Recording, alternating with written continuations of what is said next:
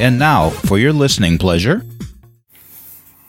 Hi there. It's so exciting for me to look at the numbers of podcasts I've had.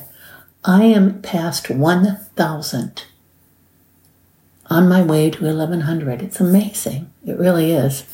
And it's Health Moments Day, the day when I talk about physical health, because if we don't have physical health, what do we have? I'm Carolyn Sanic, life coach, author, High Value Woman, and this is my podcast, Thrive Live, Thrive Zone. Oh yeah, I put the whole name out there today. And for the next several minutes, you'll be in the zone with me. I walk. Well, now that I have a hamstring injury, my 4-mile walks are cut in half. I'm disappointed, but I'm still walking more than my doctor wants me to walk. Now that the weather is getting better and it is getting lighter outside earlier in the morning, I intend to start my walks at 6:30 in the morning.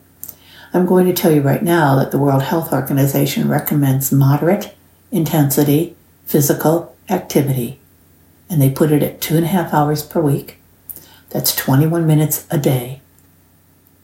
I walk at a pretty clip pace when not injured, and I can tell you this. My blood pressure has lowered. I dropped 15 pounds. My cholesterol is darn near perfect, and I'm diabetic. My A1C, which is a 90-day measurement of how my blood sugars were over those 90 days, is 5.8, which is darn near non-diabetic. This isn't hard to do, people. Set realistic goals, small goals, bite-sized goals. Do this for a week or two before increasing the duration and intensity. Do activities you enjoy. I walk my dog. I love to walk. I walk the campus of a local university. There's a lake and water birds and students and beautiful flowering trees and plants most of the year. If you can find someone to do it with, great. Just do it. I sound like a Nike ad.